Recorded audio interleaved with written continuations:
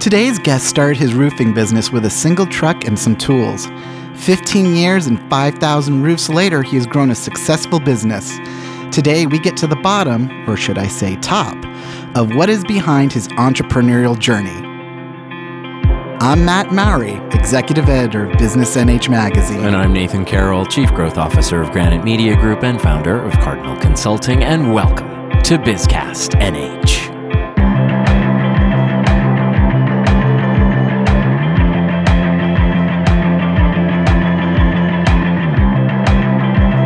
Well, I am very interested to talk to today's guest because I am the least handy person around. Oh, no. Thank God for my wife. Oh. Because she is because she makes the phone call to a handy person, or because she's handy? That's me. Oh. I am the, let's call it professional. Yeah. She is the, we can do this.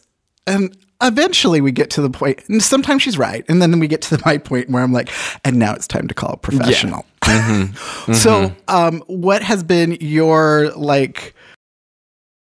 worst project that you thought you could take on that you couldn't? Okay, if any of our listeners are suffering from PTSD about this time last year when we were talking about my escapades in home construction, if you remember, that I tried to replace the front steps of my house. Oh, yes. And I was like, I'll just, pull off the railings and the decking and just kind of cover everything up, be good to go, kind of freshen it up, whatever. Nope. It was all framed incorrectly. Nope. It was the concrete was bad. So what did Nathan have to do? Pull the whole darn thing off. And then in the meantime, figure out how to build a front step.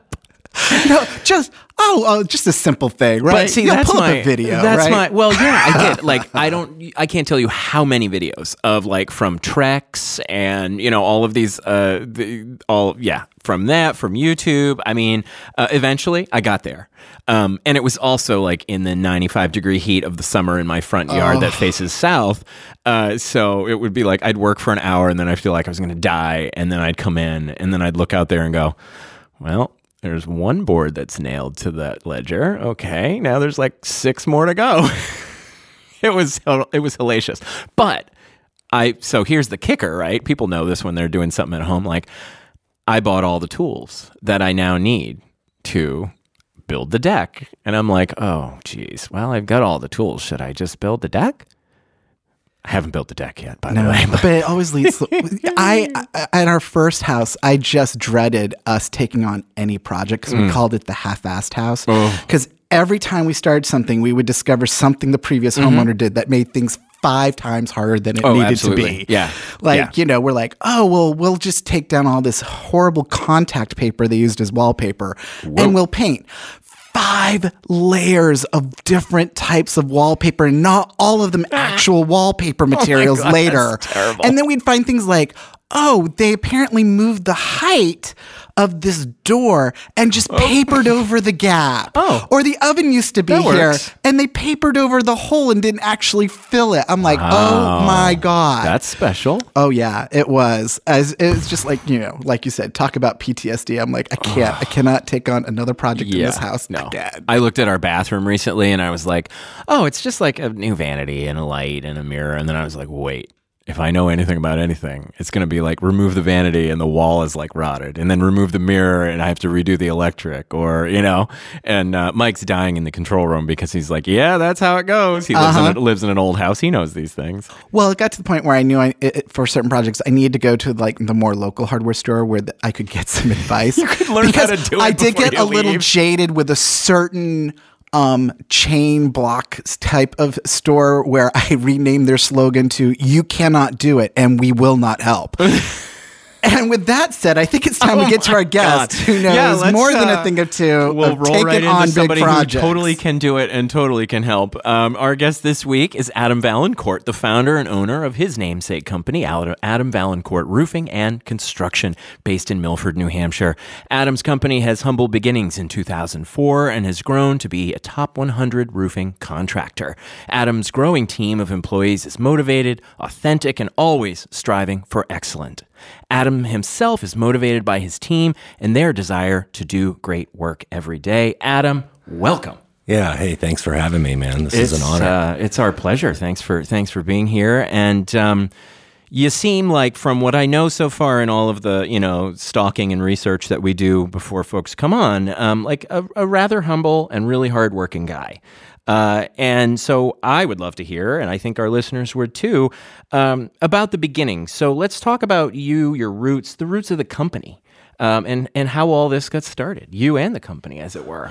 Well, I kind of grew up in the trades. My dad was, I got on my first roofing project when I was like 12. And I failed miserably, having to clean up the shingles on the ground when my dad had to come down and like finish the job, and I felt like humiliated. And I was like, "Who would ever want to do this the rest of their life?" Oh no! Well, wait a minute. There must be more to this story. Yeah, honestly, it escalated where I was doing it in high school, and but I didn't want to do it for a career. I thought about, I want to be more. And, I went to college and got out of college. I just wasn't taking it serious. I got out and I got back into the trades and excelled rather quickly at it and learned my skill from in my 20s up till about 29.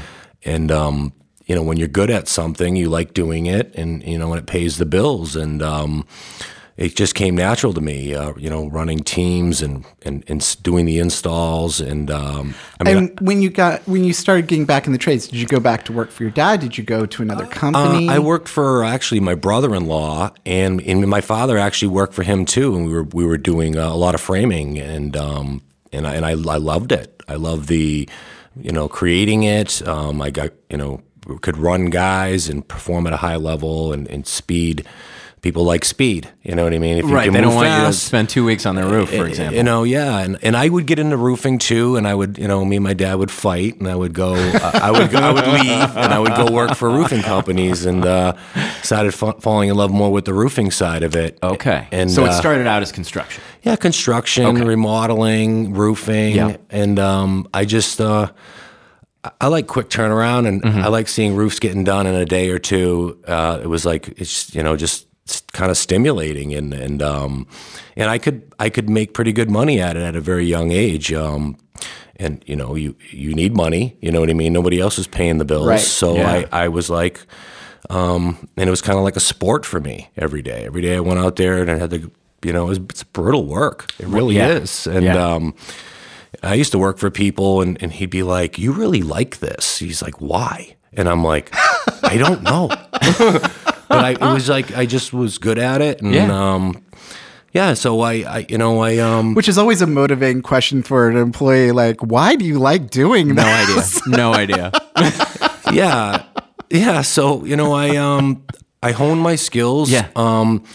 And, I tried kind of going on my own a little bit in my later 20s, but I wasn't kind of mature enough, and I was just not ready. And when I got to be 29, I just, it was a pivotal moment for me where I was having a hard time working for other people because they weren't taking it as serious, and I didn't like some of the things that they were doing, making little compromises here and there, and homeowners not really knowing it. And I just didn't feel, I'm like, listen, this isn't going well with me, and I decided to go on my own. And I was just like, I understood the home improvement business. You have a 96% failure rate.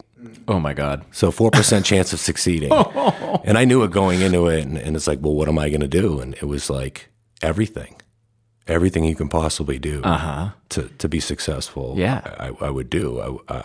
So what did it take though? I mean, a lot of people go, I'm sick of working for other people. I'm ready to do this on my own. But quickly find out just how overwhelming that can be. So one, what clicked in your mind finally that went, I'm ready to do this? And then two, what were the discoveries you made on like, this is not as easy as I even thought it might be?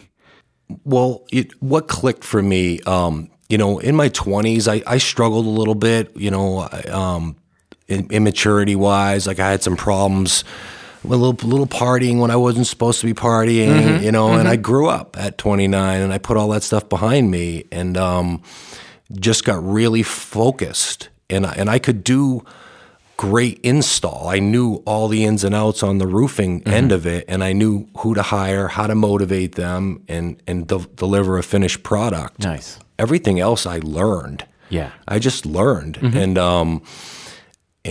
so I just excelled that way, and was really good with my resources early, and didn't go out and buy all kinds of fancy things. And it was funny. I ran into a guy when I was living in this apartment, and he gave me this book. It was he's like, hey, you should read this, and it'll help you in your business. And it was the Millionaire Next Door, which is like #1 bestseller. And it was like how to steward resources. How does an average millionaire live? What do they spend their money on? And I just got really frugal and made really good business decisions, and just was tenacious. I just had a lot of energy, and I was just. I'd put in the hours and the stamina was what it takes, really. So you start off with just you, a truck, and some tools. Give us a sense of where the business is today. Today we have, I don't even know the count of the employees, forgive me, because we just hired 2 more. I think we're at around 38. Wow. And that doesn't include our crews. And so total, we're probably about 70 people total, and then we're going to do over 20 million in residential repairs and roofing and gutter work this year. That's a lot of roofs. Wow. And what kind of territory do you cover? I mean, where are you doing your business? We like to go in an hour in any direction from the Milford area. We'll go a little further at times, more north than down into Massachusetts. The travel and the commute can be a little difficult, but we'll travel those distances. I mean, that's phenomenal growth. And it's not every subcontractor that gets to that level, right? So what did it take for you to grow your company to the point where you're doing $20 million in annual sales? So my whole thing is I realized when I first started, a guy's like, Adam, you have to find another reason to do it besides the money. And when I was 29, I was like, wait, why? What other reason would there be? This is a brutal work. Yeah. But when I started serving customers and leaving, and doing really good work, people got emotional. And I'm like, wait a minute, you paid me. That should be enough. But they were thanking me, and they're like, I haven't had a contractor experience like this before. And I was like, you haven't? Well, you should. You should get one. That's what you deserve. And I started seeing the impact we were making that way. I got it. In people's lives. So help me with something here. You in the very beginning, you talked about you helped your dad and started 12 on roofs, things like that. What I'm hearing, and thankfully this is why I love when this is in person like this, is because what the energy that I get from you is that you're a really caring and sound individual, I guess, in this way. And so who was your dad or your parents or those influences in your life that have sort of helped you to continue to have this focus on serving people and developing this to make this company successful? You're starting to smile, so there must be a story here. So tell us about those folks in your life. Yeah, my dad made construction fun. We worked extremely hard, but we had a lot of fun doing it. And, Nice. and it was fun in that partnership and that relationship for years, working hard. And then we love to see those results, and we love to see happy customers. And, he used to say, little statements Adam, the man's word's no good, the man's no good. You know what I mean? And he was unwavering with, the level of quality, and I learned that, and we were fast, but then the quality had to be there always. So that was just foundational. Wow. Talked a little bit about so far where you've come from, that the company has grown, is doing really well. Part of that formula is the team members, is the people that work for you. Tell us about those folks, and in particular, the folks that are out there doing the work every day, how you are conveying what you believe and what you know as to the quality of the work and all of that to these individuals. Because you don't have, it's not a small crew by any means. So how are you making sure that they believe it as much as you do and they do as well, as it were, as you do?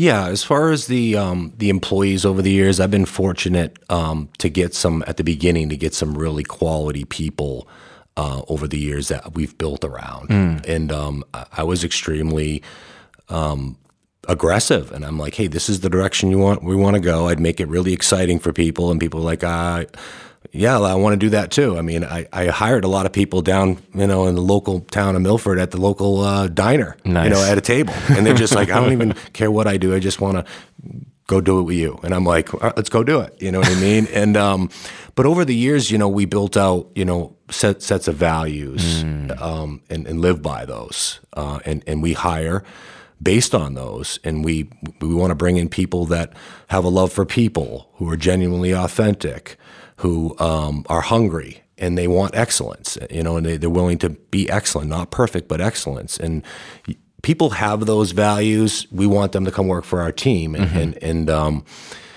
because if you don't, you're just not going to line up. Yeah. And we want to impact people. That's our biggest thing. Like, we want to provide a roofing service, but impact a customer. Yeah.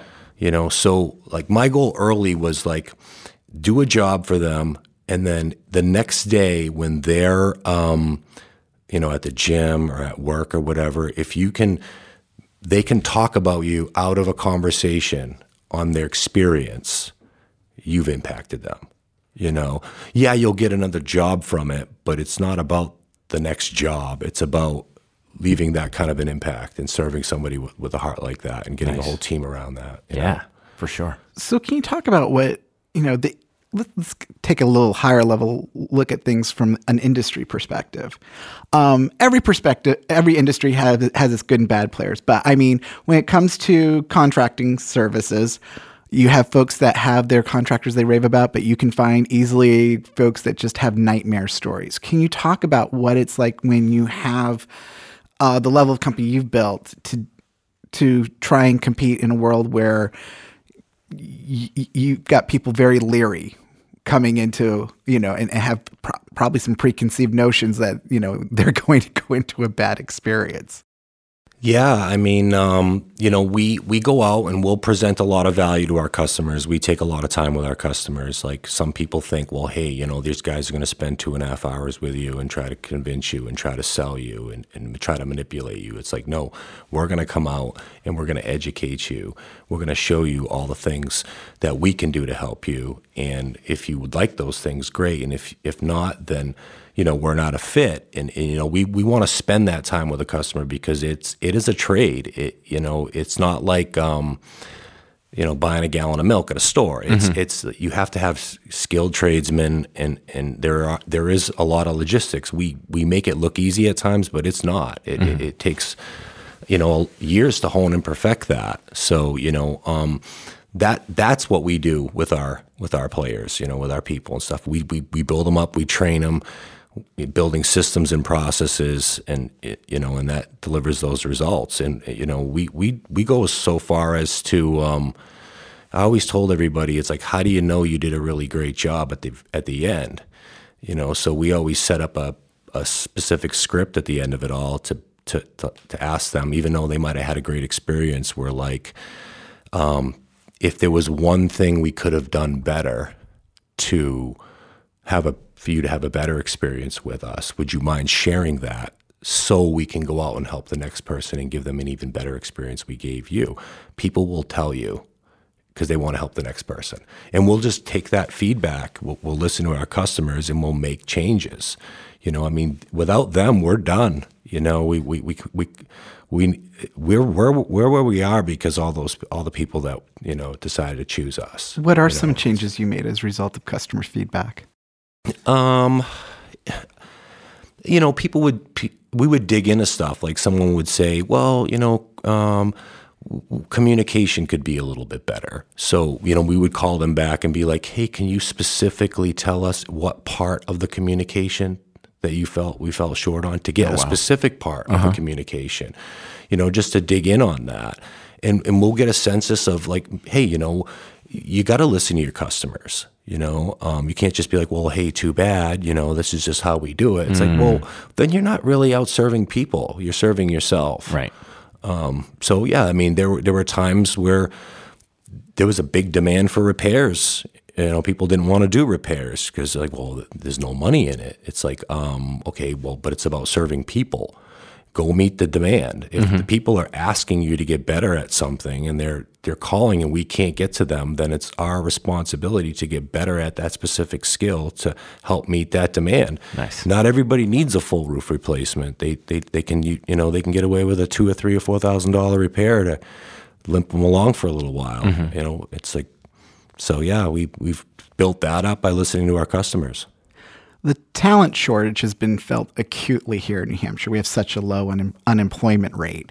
And it's even more so in the trades where, and even before COVID, we were seeing, higher retirement rates. It has an aging workforce. A lot of those folks are now retiring out. And we're just not seeing younger folks coming into the trades at a rate that's needed. Can you talk about what your experience with that has been and how you've been dealing with that? Yeah, we've had struggles like maybe 4 or 5 years ago with, getting the right people in at certain points. But then we built up, series of questions. I mean, we'll interrogate you, and we do it for a number of reasons. We never want someone to quit their job, come work for us, and then not work out for us, and left something. That's terrible. So we want to make sure they're a good fit for them as well as for us. And we'll take people through a lot of screenings to find out those innate qualities inside that we need to be able to do what we're going to do. And at different points, we weren't that good at it, and it's like we never figured it all out by being the best at it right away. Right. You figure things out by being like, oh boy, we're really not good at this, and we need to get good. And we evolve. But yeah, we nowadays, because we have that culture, people will start coming to us because they know of the business, they know our reputation, they know how we treat our customers. So it's easier now for people to start showing up at our door, where we can, bring them in. We always wanted to develop like a training for the trades to build people up into that area. And we haven't got there yet. Okay. But our installers flock to us because, how we treat them, how we pay them, and just our culture, so the consistency that we can provide as far as the work and stuff. That's awesome. That's awesome. We talked a little bit about, the industry and all of that. Through COVID, there was obviously in construction and just material costs and all of these fluctuations and changes. Has that had the last 4+ years or so, and just having to go through the pandemic, had that changed the way that you do business at all, or anything about the business in a big way, or were you kind of set in how you were able to just kind of keep course? Oh yeah, when the COVID thing hit, it was traumatic at first. We were moving into our new building that we have over in Milford, and we didn't know what to make of it, and we just stayed steadfast, and we ended up doing really well that year. I'm just like, okay, well, what are we going to do now? After almost 2 decades of dealing with adversity, it's like, okay, you kind of get numb to it. When this happened, okay, what are we going to do? Right. And we pivot quickly and adapt. And there were material shortages, and we were very fortunate to have our vendors be able to supply us with stuff. And, it was funny, I made a decision early when COVID happened. I had escrowed money, because, waiting for, something bad to happen, because it does, and I wanted to have like a 6 months supply of revenue. So I escrowed money like a year. I held back all my income and I just put it aside. And I had made a decision that if we were going to, lose X amount of dollars, I was going to keep every employee employed for the period of time that we were going to lose that money. Wow. And I just, once I made that decision, I was like, it was in the tune of about $500,000. Wow. And I was just like, I don't care. Like, I'm going to keep everybody working right through this. And we didn't lose. We prospered very well. And, so much that when I even got the some of the government money, because we received some, I split a large percentage of it back with the employees at the end of the year, because it was just the right thing to do. It's like when you're moved to do a certain thing, you just do it. Yeah. So yeah, it was a lot of demand in COVID too, though. We would present outside on picnic tables and set up chairs to meet with customers and wear masks. And nobody in that brand new office you just got, huh? Yeah. And it went through the whole company. I mean, everyone got COVID. Yeah. But everyone stayed healthy. Good. So talk to me a little bit about you've been obviously in this for quite a while as a kid and then starting the business in 2004. But talk to me a little bit about the technology in construction and in roofing. You, as a layman or some guy that just has to replace his front step every once in a while, I'm like, well, it sort of is what it is. There's a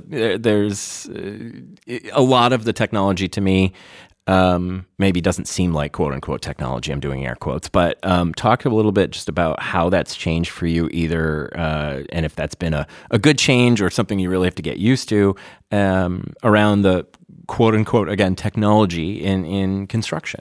Yeah, it's funny.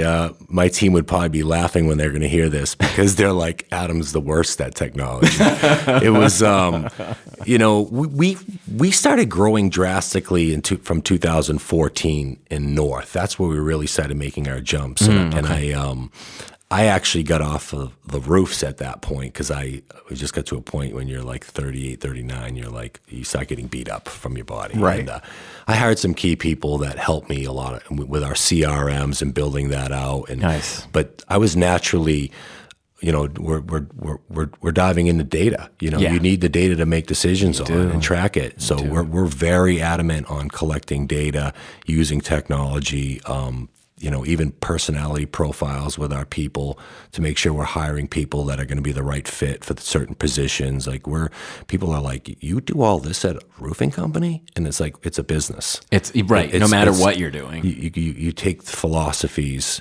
that other people have showed you. And we've learned those from networking groups that we've been a part of over the years. Nice. I didn't just create everything. I did a lot of cheating. And admitted in certain areas that I didn't know what I was doing. And and that's hard sometimes for people to admit, they have a lack in an area. But if it's true, then admit it and then go find it. Yeah. Find the resources. Your people deserve you to, to be that. It's for the them. CEO myth that if I'm the head of this company, I need to have all the answers. Yeah. And the successful people are the ones that know they don't, and they hire the people that do. That's right. 100%. It takes a massive tribe where we're all fitly joined together. 100%. Very nice. Very nice. So you've come this far. The company is thriving and growing. What's next? What's out there? What do you have your eyes on? The foundationally, all I wanted to be, I didn't necessarily want to grow. I wanted to be a good thing. Good things grow. If you're a good thing, it will grow. I never hey, we're going to get to this and we're going to do 20 million and we're going to do this. I just wanted to do the next right thing and keep it really simple. And a lot of people are like, well, you don't have a 10-year plan? I'm like, no. You know what I mean? I do not. We have one now, but I don't even like it because it can pivot, it can switch. Right. It's but we just continue to want to continue to serve our people and in the repair division, the roofing division. We have built out a gutter install. Nice. It's a great product. We have exclusive rights to market that product in our local area. So we're going to be building that out. Why I want to grow is you want to hire really great people. Great people want to grow. It is your responsibility to develop an environment for them to grow into that environment, or else they will grow out of your environment. So everyone wants to hire great people, but great people just don't want to stay in one spot. Right. They want to evolve, and sometimes it's monetary and everybody wants that, but like sometimes it's like all the other skills, that they learn in the organization that everybody shares with each other. It's like a family, so. So do you create pathways for folks within the company? Can someone start off, say, as a laborer and eventually go, I'd really like to move up into that job? And how do you help them do that? Yeah, well, we had a guy, it was funny, I think he's been here for 5 years or so, and he used to do roofs, and it would take like a week to do one roof. I'm like, we're going to do 4 roofs in one day when you come here. Nice. Well, he's our repair manager now and does an outstanding job, and he evolved. You know what I mean? If they want to, it's our job to put them in that environment. What also we do, though, is we share our personality profiles with them so they understand where their strengths are and their weaknesses. And sometimes a lot of people, they'll be like, I think I want to do that, but these are the attributes you kind of have to do that. And they're like, but I feel uncomfortable when I do those things. So they'll basically be like, no, I really don't want to do that. I want to stay doing this as it, it ties into like what makes them tick and how they were built to be great at something. So, not everybody wants to conquer the world. Some people just want a stable environment where they can grow and prosper and you can't have too many me's in my business. We'd all be arguing with each other. right. Trying to get to the oh my God, to the next level. Yeah. Oh man, that's that's a great point that you're so you talk about how you initially as a younger person were like, well, I'm in it for the money, right? And you morph where maybe you've got a new employee who's in it for the money or needs that stable job, but then you start to help them realize what they want to do or what they don't want to do or who they are or what they're not good at. And I think that's there's a lot to be said for that. That's a really great quality as an employer and as someone who's really looking out for individuals and helping them grow as humans. That's pretty exceptional. Yeah, they it's not me to determine what someone's why is. And if they can feel comfortable enough sharing, their motivation, I can't tell them, well, that's a bad motivation. I can only let them try to maybe achieve that and then realize maybe that's not my why. And then they find new whys, they don't sometimes come in and realize the impact they're going to have helping people. And all of a sudden they start telling all these stories when they're out there and like, wow, this is like, I didn't realize I was going to get this here. It's like, yeah, you can make money, but you're getting this, like You're helping people, and I told them the other day, even like, hey, you go out and help somebody and you can make that person feel a little bit better. Who else feels better? And it's like, you do. So one act makes 2 people feel better. Yeah. Like, think about that math. Now, if you keep doing that math, what's going to happen? That's exponential right there. Exponential. Yeah. So a lot of people would interview me and they'd be like, hey, so what you do really has nothing to do with roofing. And I'm like, you get it now. Yeah. You get it now. We haven't talked as much about roofing today as we have for, as people. And I think that's really important because like you said, you're not a roofer, you're a business, but you're also, there's a lot that goes into that. So, right. And a lot that comes out of it too. I think it's great perspective, and great philosophies too. So Adam Vaillancourt is the CEO, the founder, the visionary, really, but behind Adam Vaillancourt Roofing and Construction out of Milford, New Hampshire. Adam, it's been a real pleasure. Thank you for being with us, but also for being who you are and how you're growing this company and the individuals that work with you. Thank you so much. I really appreciate you guys having me, man. Such an honor. Thanks. All right. Take care. All right. Thank you for joining us today. If you enjoyed the stories and information you heard on today's podcast, find more by subscribing to Business NH Magazine or visiting businessnhmagazine.com. I'm Matt Mowry. And I'm Nathan Carroll. BizCast NH is a production of Granite Media Group.